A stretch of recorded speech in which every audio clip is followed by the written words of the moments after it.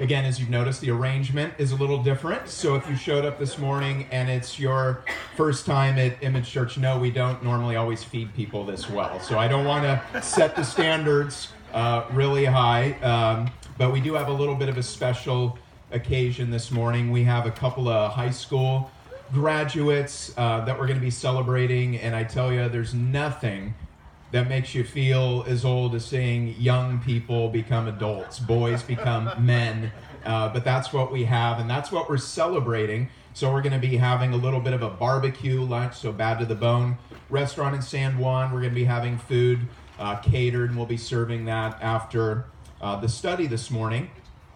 But before we get into that, we're going to continue our study of the book of Acts. So if you have a Bible, go ahead and open up there to the book of Acts, and we're going to be looking at just 4 verses this morning. It's going to be chapter 4, verses 1 through 4. And we've been going through a series we're calling Authentic Church. And we're calling it Authentic Church because if you really want to know what the real deal looks like, what a church is, what it's for, it has a purpose, it has a goal, it has a nature. If you want to know what that is, the only place you can look for a perfect picture of what it is in the Holy Scriptures. Now, we all know, most people know a little bit more about church, not from the Bible, but from their experience. And again, that's not entirely a wrong thing. As a matter of fact, the Bible calls us and other believers in Jesus and their communities of various kinds and backgrounds, he calls those the body of Christ. And that is because churches are to be living representatives of Jesus Christ himself. And so that's actually not a bad thing, that's a good thing. We're glad that people who don't know the Bible, who have no idea who Jesus Christ was, Jesus of Nazareth. They have no idea about the Christian belief system. They have no idea what Christianity says is right and wrong or anything in the middle or why we do what we do on a Sunday morning. But the beautiful thing is the way the church is designed, it is to introduce people to Jesus through living personal relationships. And so that is a beautiful thing and that is a good thing. But we all know, sometimes the body of Christ does not put its best foot forward. Sadly, I think we can all admit that though we might say we're saved, we're forgiven by God, we believe in Jesus, we're going to heaven when we die, and yet nevertheless, we do not always represent Jesus well. And so it's very important so that we don't give the wrong impression to people who don't know Jesus that we are the ultimate standards of what a church should look like, or even what a Christian should look like. And so it's so important that we go back to the Bible, back to the sources, to see what God's will and God's heart is for the Christian community. And so part of what I'm hoping this study does, if anyone doesn't know what a church is supposed to look like, if anyone knows what a church looks like, but it wasn't a good experience, it was a bad experience, and even being here today is a difficult thing. We want people to see what God's heart and what God's intention is for the church. And we see this all throughout the New Testament, but in particular in the book of Acts. And the reason that we see it there is because the book of Acts is a historical book, and it actually records the birth of the Christian church. Not the birth of a denomination, but the birth of the very Christian church itself, out of which have come the many denominations in the world. And so this morning we're continuing that study. The church has been born because the Holy Spirit has been poured out on believers in Jesus. Promises that had been given hundreds, if not even thousands of years prior in the Old Testament, or what we also call the Hebrew Bible, had been fulfilled, and the church had been born. And so far, God is multiplying. People are getting saved. People are being convicted that, yes, I'm wrong and God is right. The Holy Spirit is overcoming resistance and rebellion and objections and obstacles to the gospel. As a matter of fact, the very place where Jesus was condemned and killed is the very place where the church is born and begins to grow in the thousands. So it's an incredible picture. But as we're going to see, things here this morning do begin to change. And we're going to take a look about what changed, why it changed, and what difference that makes for us today. So let's begin by reading Acts 4, 1 through 4. I'll pray, and we'll get into our study. So this is Acts chapter 4, verses 1 through 4. This is God's word. Now as they spoke to the people, the priests, the captain of the temple, and the Sadducees came upon them, being greatly disturbed, that they taught the people and preached in Jesus the resurrection from the dead. And they laid hands on them and put them in custody until the next day, for it was already evening. However, many of those who heard the word believed, and the number of men came to be about 5,000. So let's pray. Heavenly Father, we come before you this morning, and we confess that you alone are creator of heaven and earth. Everything that has come into being through your creative power. Lord, if we see evil in the world, that is not what you've created. That is what people who you've created have chosen to do with what you have given them. And so, Lord, we confess that you are not the author of evil. As a matter of fact, you are the source and fountain of every good thing. And so this morning, Lord, we pray that you would enable us to see man's greatest need. No matter how old or young we are this morning, no matter where we come from, no matter our cultural background, our economic status, our status in society, we all share in humanity's greatest need, which is a need for a relationship with our Heavenly Father. And so we would pray, Lord, that those who are estranged from you would come home. We pray that those of us who have come home and we are living in your household, but sometimes we do not behave in ways that are befitting a son or a daughter of the King. We pray that we would receive correction and guidance this morning in all humility, being willing to confess those ways in which we have erred and strayed like lost sheep.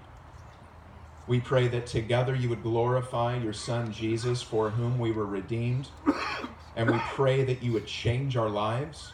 And we pray that you would use us to make an eternal difference with the time we have remaining. We ask for your blessing now over the hearing of this study in Jesus' name. Amen.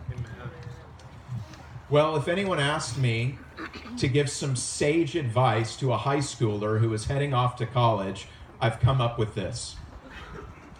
Read the warning label. That's good advice. If you think about it, read the warning label. Now, it's kind of funny because many people don't read warning labels when they should, and we actually have many warning labels that you think no one should need, and yet apparently we do.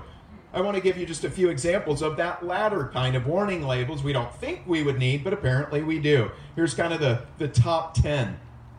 Number 1, these are real, by the way. There is a warning label on a wheelbarrow, and it says, warning, not intended for highway use. Number 2, there's a warning label on a brass fishing hook, which says, warning, harmful if swallowed. Number 3, a warning label on Apple's website, warning, do not eat iPod Shuffle. Number 4, a warning label on a Chipotle truck, warning, drivers do not carry burritos. Number 5, a warning label on a carpenter's electric drill, warning, this product not intended for use as a dental drill. Number 6, a warning label on a takeout coffee cup, warning, avoid pouring on the crotch area. That's really good advice. Warning 7, label on a jet ski.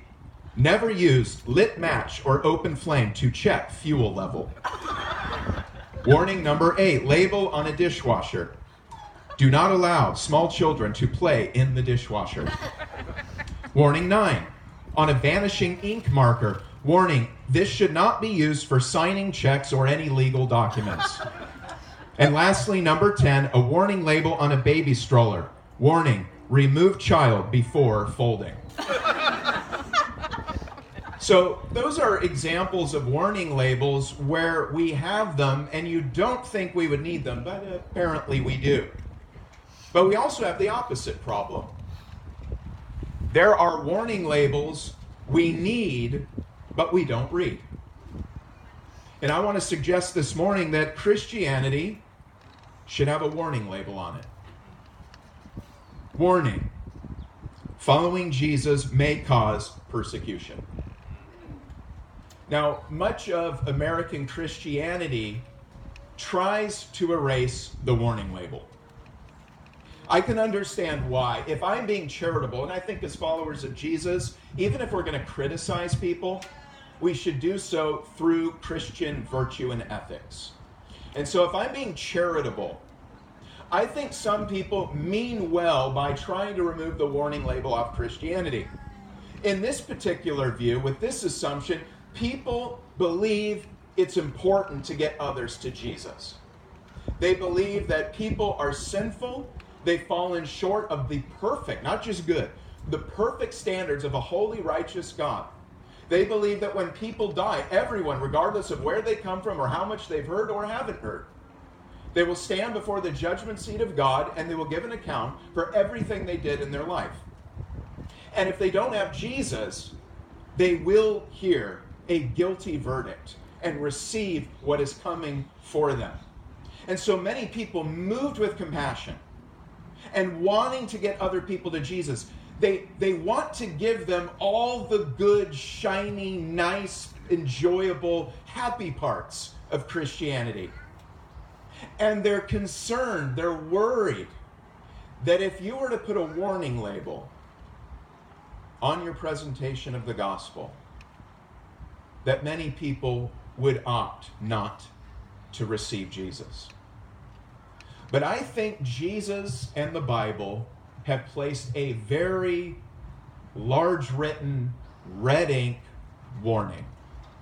One of the things I love about Jesus is he does what I wish every person in a dating relationship would do, which is at some point, preferably prior to marriage, they let you know what the fine print is, right? I mean, effectively, that's kind of what this whole cultural phenomenon on dating is. And sometimes we forget dating is a relatively new invention. It's neither right nor wrong. It's just a cultural convention.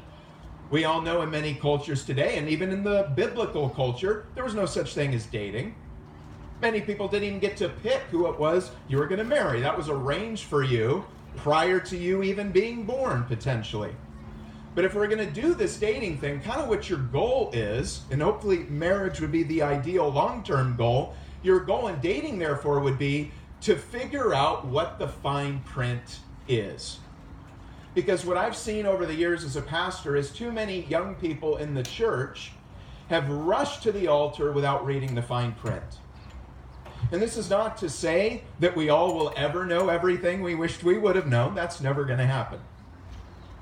But it is to say that sometimes people are so running towards the altar that they fail to look at the fine print. And once they get married, then they see, oh, this is what a relationship with you entails. And then you might say to yourself, gosh, I don't know if I can keep doing this. This isn't what I thought. This isn't what I planned. I hear this time and time and time again, and I'm no prophet, but I'll tell you, I'll probably hear it again soon.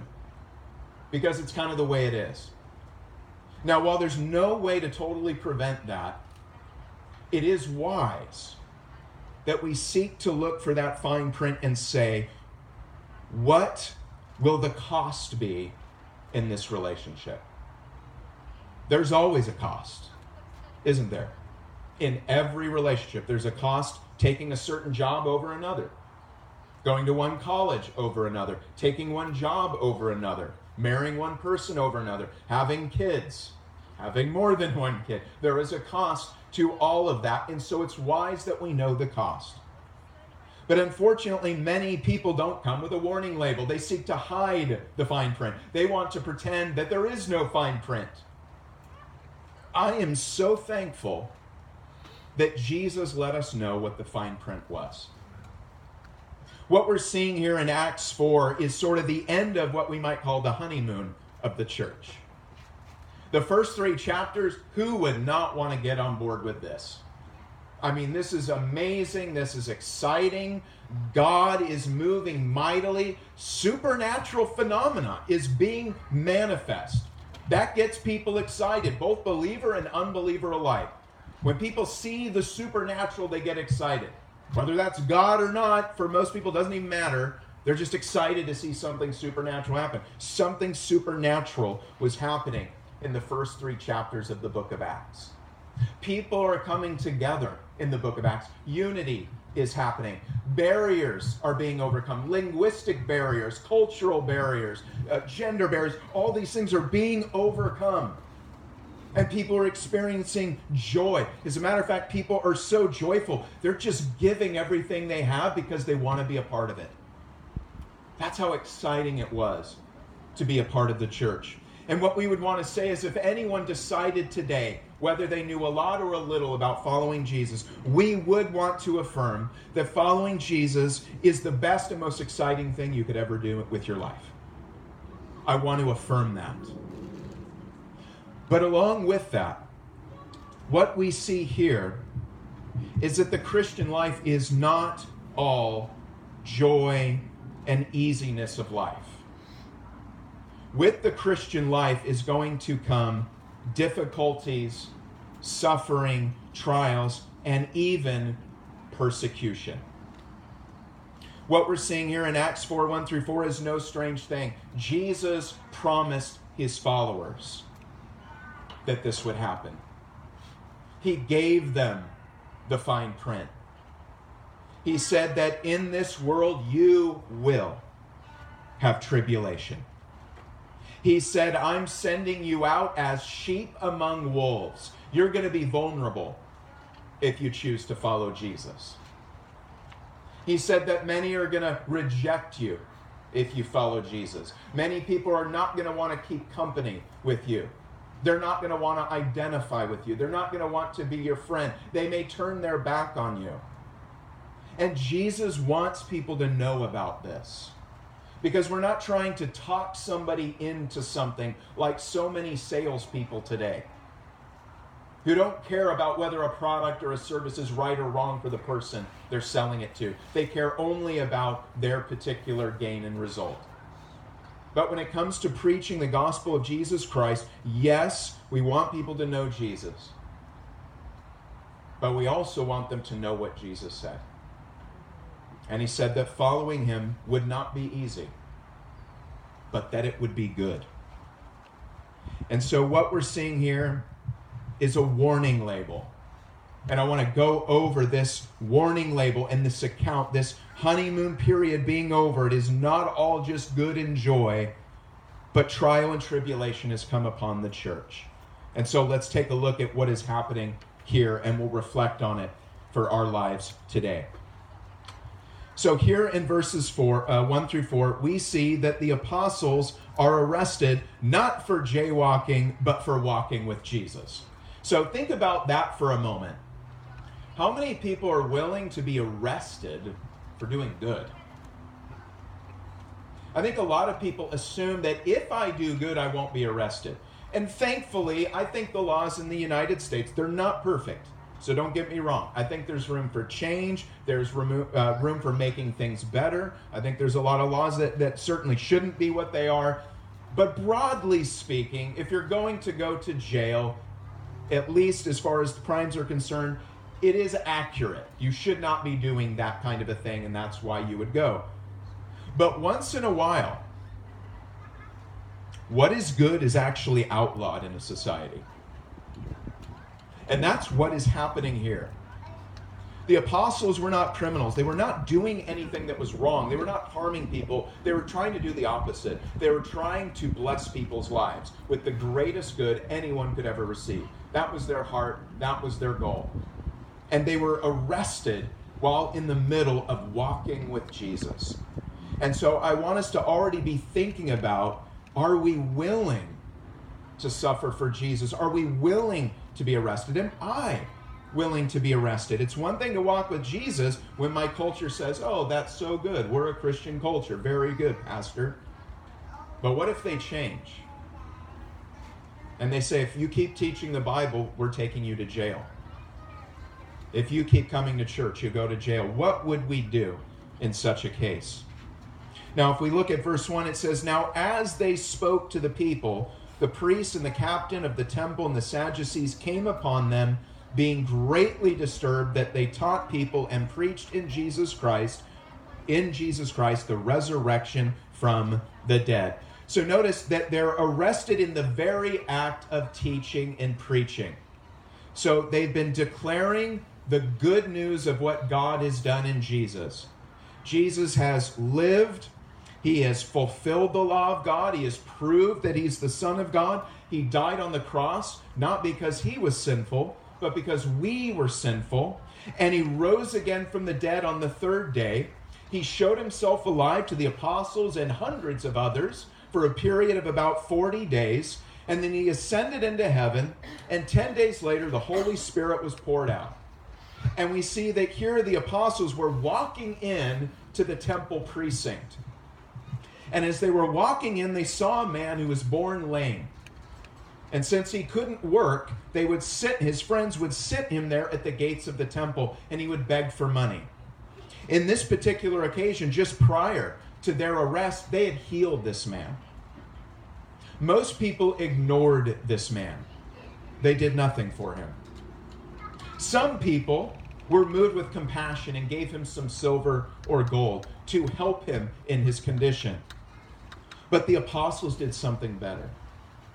They didn't want to help him in such a way that he remained in his condition. They wanted to help him out of his condition. That is the difference between the way Christians do good and the way the rest of the world does good. We can all work together to do temporal good. But the difference is we don't want to do good for people and then leave them ultimately in their same spiritual condition. The apostles actually miraculously healed this man. 40 years he had learned to live life defined by his disability. And the apostles heal him, and they let him know that this power to heal comes through the name of Jesus. And so this man is walking and leaping, and he's praising God.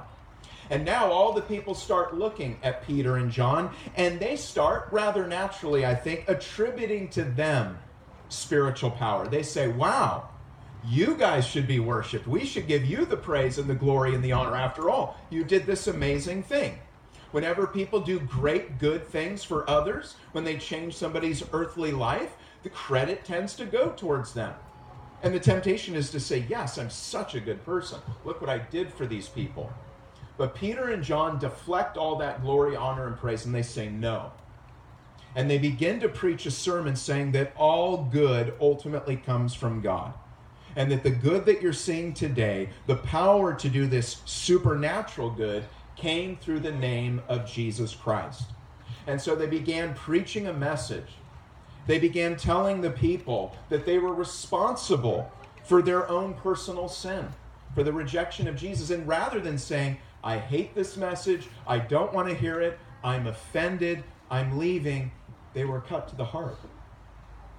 And they said, yes, I admit, I am guilty. So what do I do? If I admit that I've sinned and I've fallen short of the glory of God, what do I do? And Peter and John began proclaiming that in Jesus Christ, not only do you have the forgiveness of sins, but you have the gift of resurrection. That is, that man's greatest need, the need for victory over death and the forgiveness of sins, has come present in Jesus. And now that particular aspect, the preaching of in Jesus, the resurrection of the dead, is important because of the particular group that's arresting Peter and John. So they arrest them in the middle of a sermon. And three groups converge on them: the priests, the captain of the temple, and the Sadducees. Now it's quite ironic, because what is the function of a priest? The priest's job was essentially to be a guardian of the holy place. It was the priest's job to keep the temple holy. But what's ironic about this is that the man tasked with keeping the temple holy was actually profaning it through unbelief. Religion can become defiled. Even people claiming to know God and even claiming to be Christians can defile it through unbelief.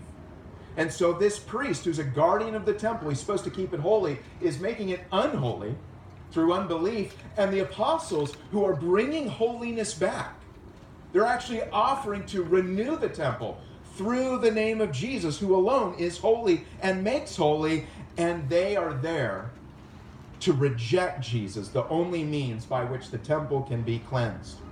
We also see the captain of the temple. The captain of the temple was a priestly officer whose charge was to maintain a police force over the temple precinct.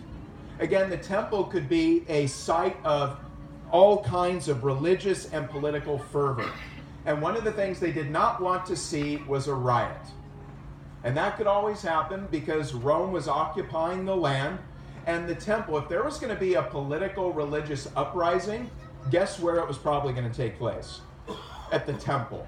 It would sort of be like, it's a national monument. It's something people identified, a structure they identified with the nation as a whole.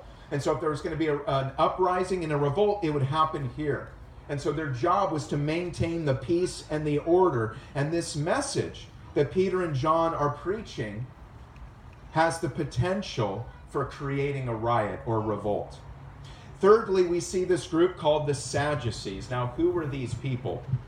The Sadducees were a small but powerful religious and political group. They were the aristocrats. They were the wealthy. They were the elite. And they were unique in a number of respects. One of the things that's interesting in the Gospels, if you'll notice, the primary opposition to Jesus was not from the Sadducees. It was from the Pharisees, remember? It was actually from them. But in the book of Acts, things begin to change. And the main opposition in the beginning is no longer the Pharisees, it's the Sadducees. And I'm even going to point out there's a couple of points where the Pharisees actually, at least outwardly, seem to be on the side of the Christians, or at least they help them a little bit to avoid arrest and being charged guilty. But a few things you need to know about the Sadducees in terms of what they believed. So as far as the Bible was concerned, they rejected all the books of the Old Testament except for the first 5. They only accepted the books of the Torah, or the books of Moses: Genesis, Exodus, Leviticus, Numbers, Deuteronomy. They said that's God's word, nothing else is. So they're already different in what they accept as a written authority of God's word. In terms of their belief, they were what we might call today materialists. Many people think that naturalists and materialists are a new phenomenon. But actually, that's not true.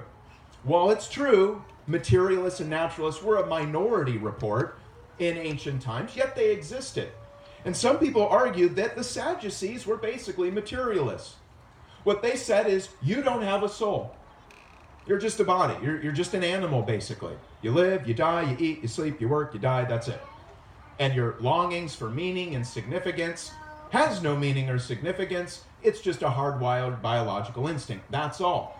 They believe there's no soul. And hence, if there's no soul, there's no afterlife. So they believe you die, that's it, you just take a dirt nap. That's all there is to it. So the idea of standing before judgment, heaven, hell, intervening souls doesn't exist. They disbelieved in angels or demons or spirits. They didn't believe there's anything.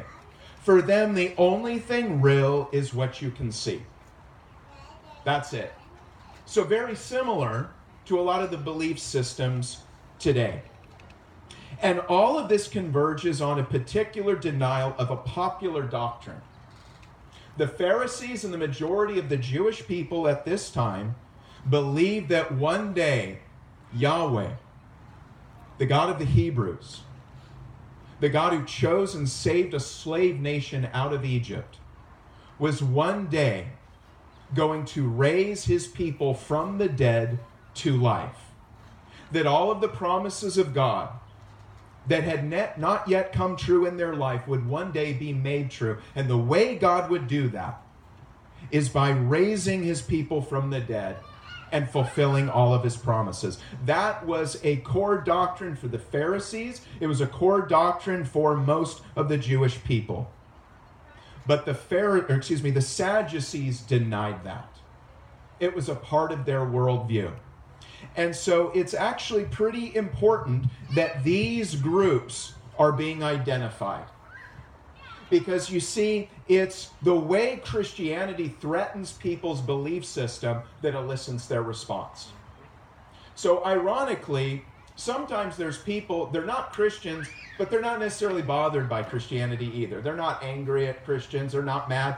Actually, I don't know if you know, there's a growing group of atheist intellectuals that think Christianity, they don't believe it necessarily, but they think it's a good thing socially. They look at the collapse of the Western cultural meta-narrative. They look at the division of society. They look at the breakdown of the family and all these things, and they say, you know what?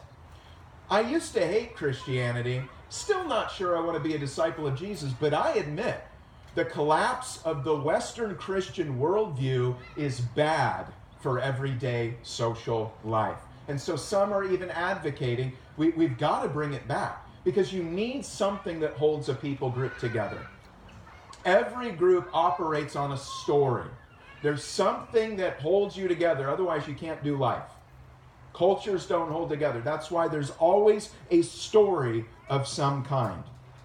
The Sadducees saw as their main threat the resurrection of the dead.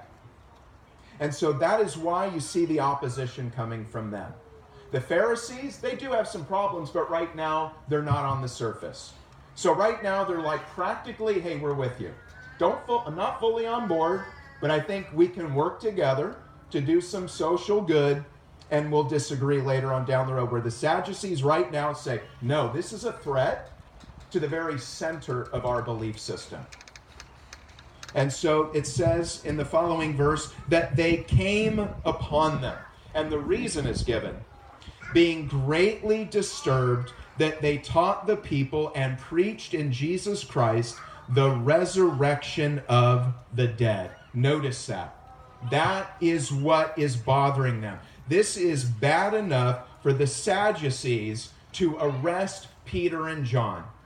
Two men who have just changed a man's life objectively for the better. A man born lame, 40 years lived that way. They've given him his life back. They preach the name of Jesus to him. And yet the Sadducees, because they see in Jesus and the preaching of the gospel a threat to their way of life. For the Sadducees, if the people start believing in Jesus, their position, their power, their way of life, and beliefs could be destroyed. And that is why people ultimately oppose Christianity. It's not simply because it's not true. It's because they don't want it to be true. And that's what we have to realize. I know for me, I came up with so many objections over the years, and that's just kind of how I am. I'm a little bit of a skeptic by nature. I always question and say, well, why this and why that, and how do you know this, but how do you know, but how do you know, but how do you know? And some of those questions were legitimate. Some of those I genuinely did need to know. But I can be honest. Many of the objections I raised to Christianity growing up had nothing to do with the answers to the questions. It had everything to do with the fact that I wanted to be the master of my own ship. I did not want to surrender. I did not want to yield my life to another.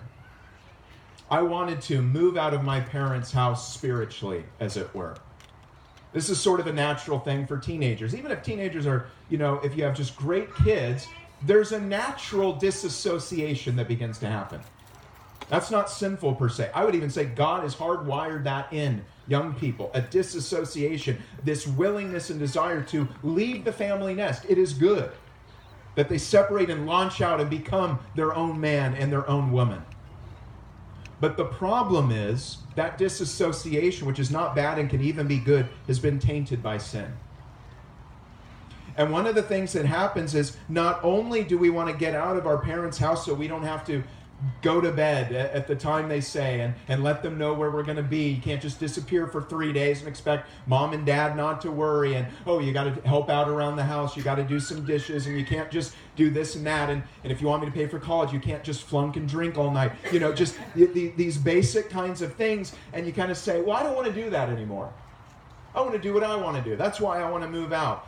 And we do the same thing with God. We project that disassociation and rebellion onto our relationship with God. And we see in Jesus in the Bible a threat to our autonomy. And I can admit that that was my problem. I did not want to obey. I did not want to become a child. I did not want to humble myself. And I also disbelieved the goodness of God.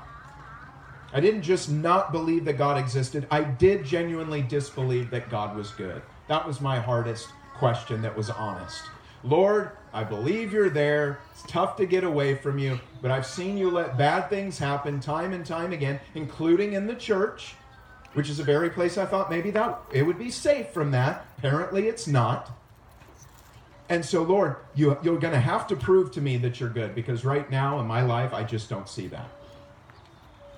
And so I understand the threatened state in which the Sadducees find themselves, because I saw Jesus in the gospel and the resurrection of the dead and the claims of the Bible as a threat to my own life as well. And so they seize upon them. And the particular thing here, notice the text says, not just because they preached the resurrection of the dead, they preached in Jesus the resurrection of the dead. In other words, they were not just proclaiming a doctrine, they were proclaiming a living reality. See, the Pharisees agreed that there's such a thing as the doctrine of the resurrection of the dead. That's not what the apostles are claiming. They're claiming that the resurrection of the dead has already begun. It has happened. It is a historical event that can actually be studied historically. And there's been some incredible studies done on this. If anyone genuinely wanted to know, how can I believe in the resurrection as a historical event? There are great books out there. There's a great historical, analytical, critical book by an apologist called Michael Licona. And he takes all the standard tools of critical historicism and he applies it to the resurrection in a massive 600-page book. Another British scholar from Oxford, N.T. Wright, has written an 800-page book on the resurrection of Jesus from the dead. So again, it's like if somebody wants the intellectual side of the resurrection that they can know, this isn't just an idea, but it's a historical event, you can go and do your research if you want to. But at the end of the day, like I said, it's not just an intellectual proposition. It is an invitation to surrender one's whole life. And with that will come suffering. And we do not want to pull the wool over anyone's eyes and say that if you can trust in God and in Jesus, the forgiveness of sins and resurrection of the dead, the rest of your life will be easy. You'll have a great marriage and wonderful kids, and you'll never be sick, and you'll never lose your job, and bad things won't happen, and your church experience will always be pleasant. We can't promise you that. I won't do that. I'm not going to lie to you. As a matter of fact, we all know, I think anyone who's been in the church, and I've grown up in it, sometimes being a member of a church can be the hardest thing you've ever done in your Christian life.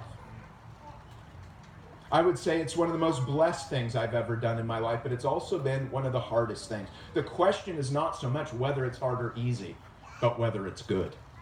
Amen.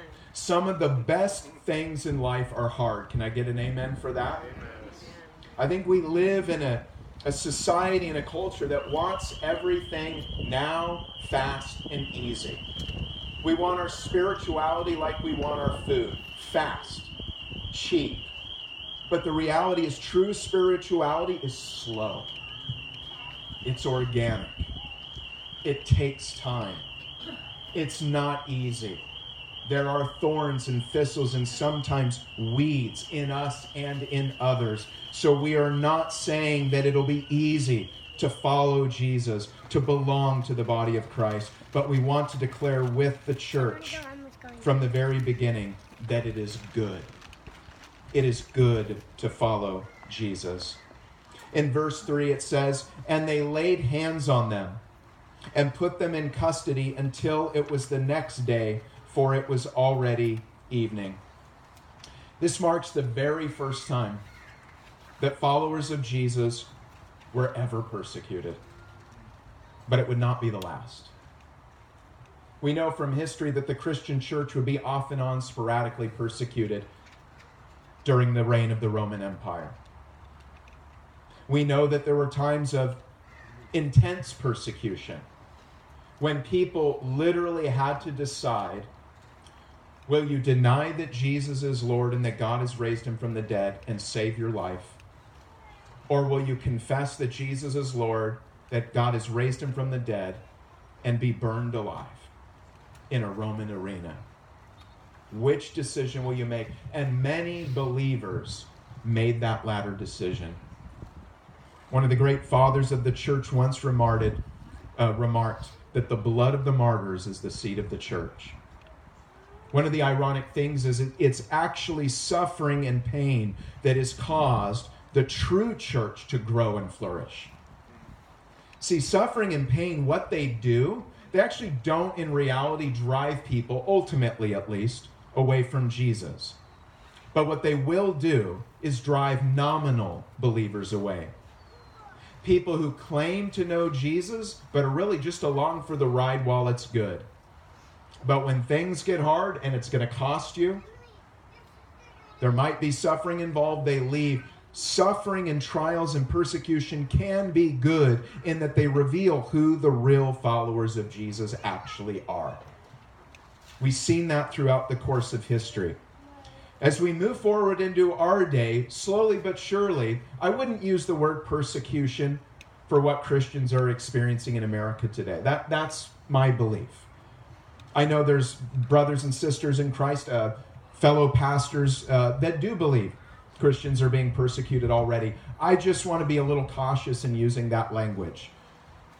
Not only to avoid hyperbole and therefore people stop taking us seriously, but I genuinely know about brothers and sisters who have paid the ultimate price, who've genuinely been persecuted, who've lost life and limb for the sake of the gospel. And I personally don't want to say whatever I've gone through is worthy of even being called persecution, at least at this point. But I would be remiss if I didn't point out that Christians and the gospel message are slowly but surely being ostracized in culture.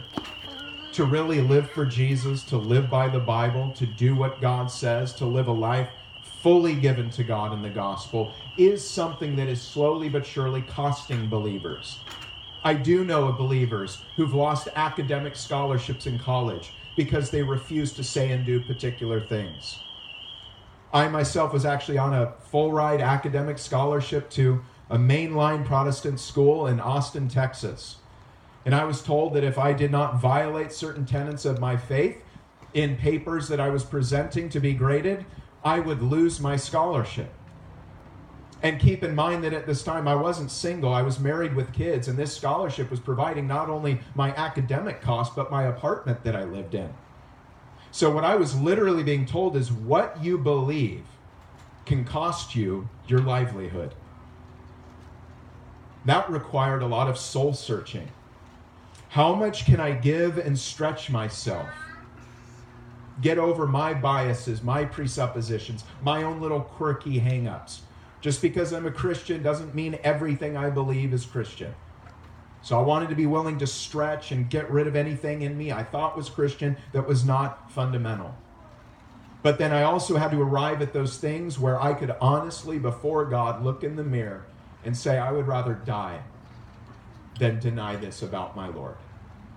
And I had to go into the academic dean and sit him down and say, look, I can say this and this, but I cannot say this and this.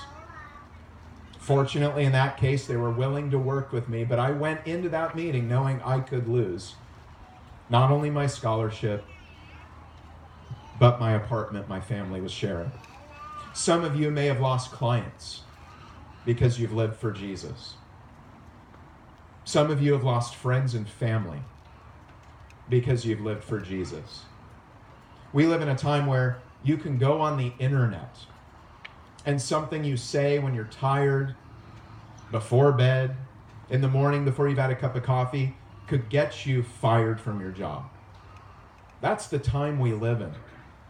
And so while I don't want to diminish real persecution that goes on in the world, I also don't want to be naive that it isn't going to cost you to follow Jesus today. You could be in a dating relationship with somebody, and standing by your beliefs could cost you that relationship. If you say Jesus is not important or he's only mildly important, maybe you can preserve it.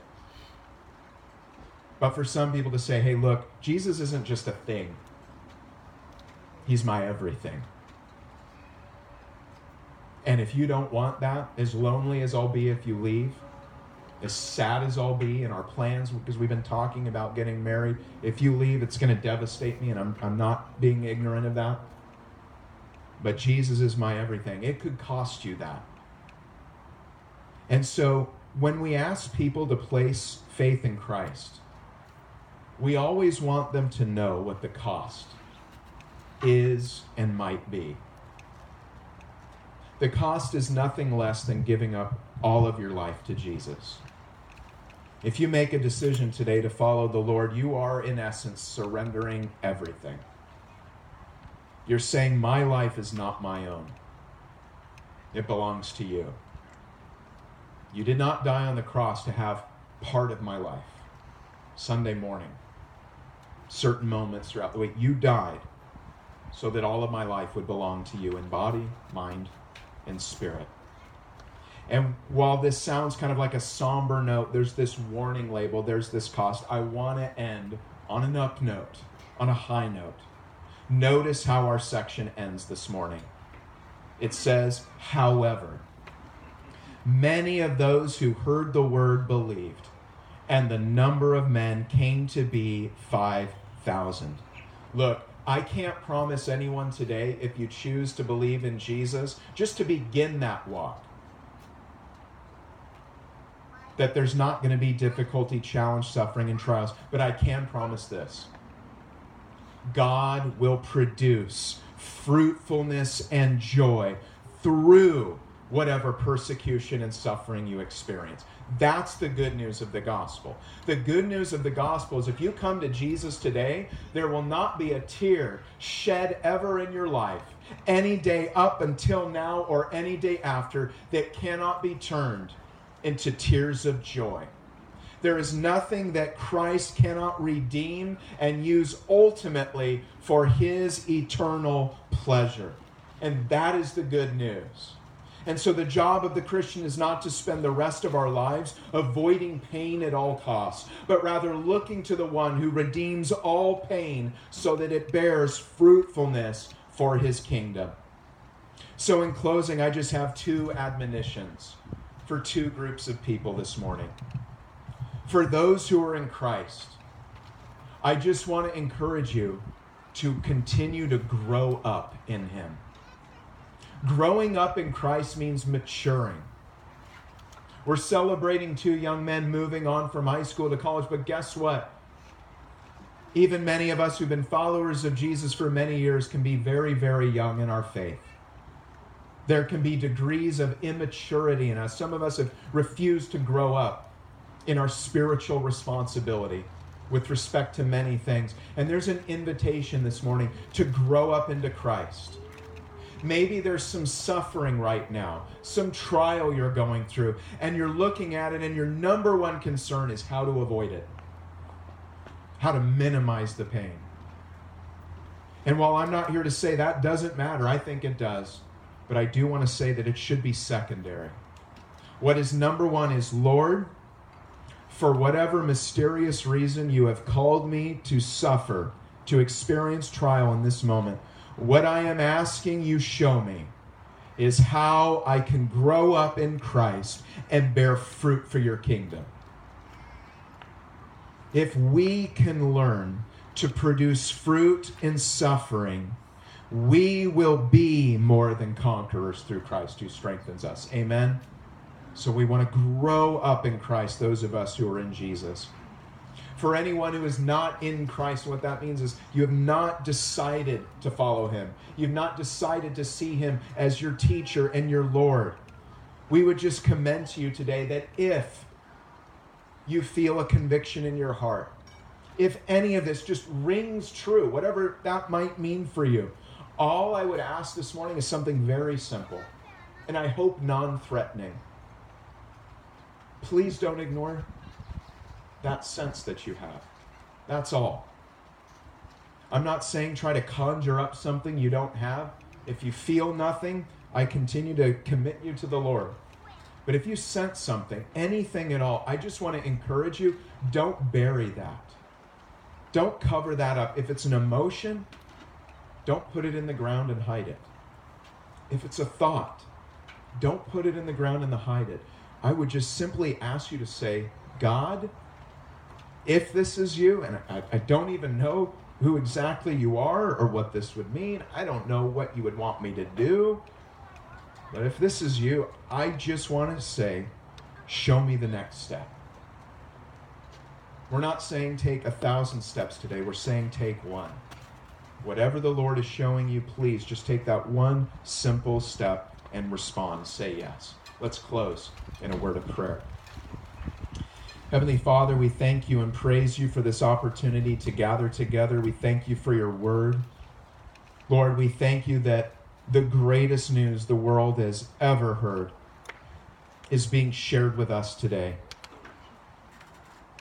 That in and through Jesus, mankind's greatest enemies of sin and death have been defeated through the gospel of your Son.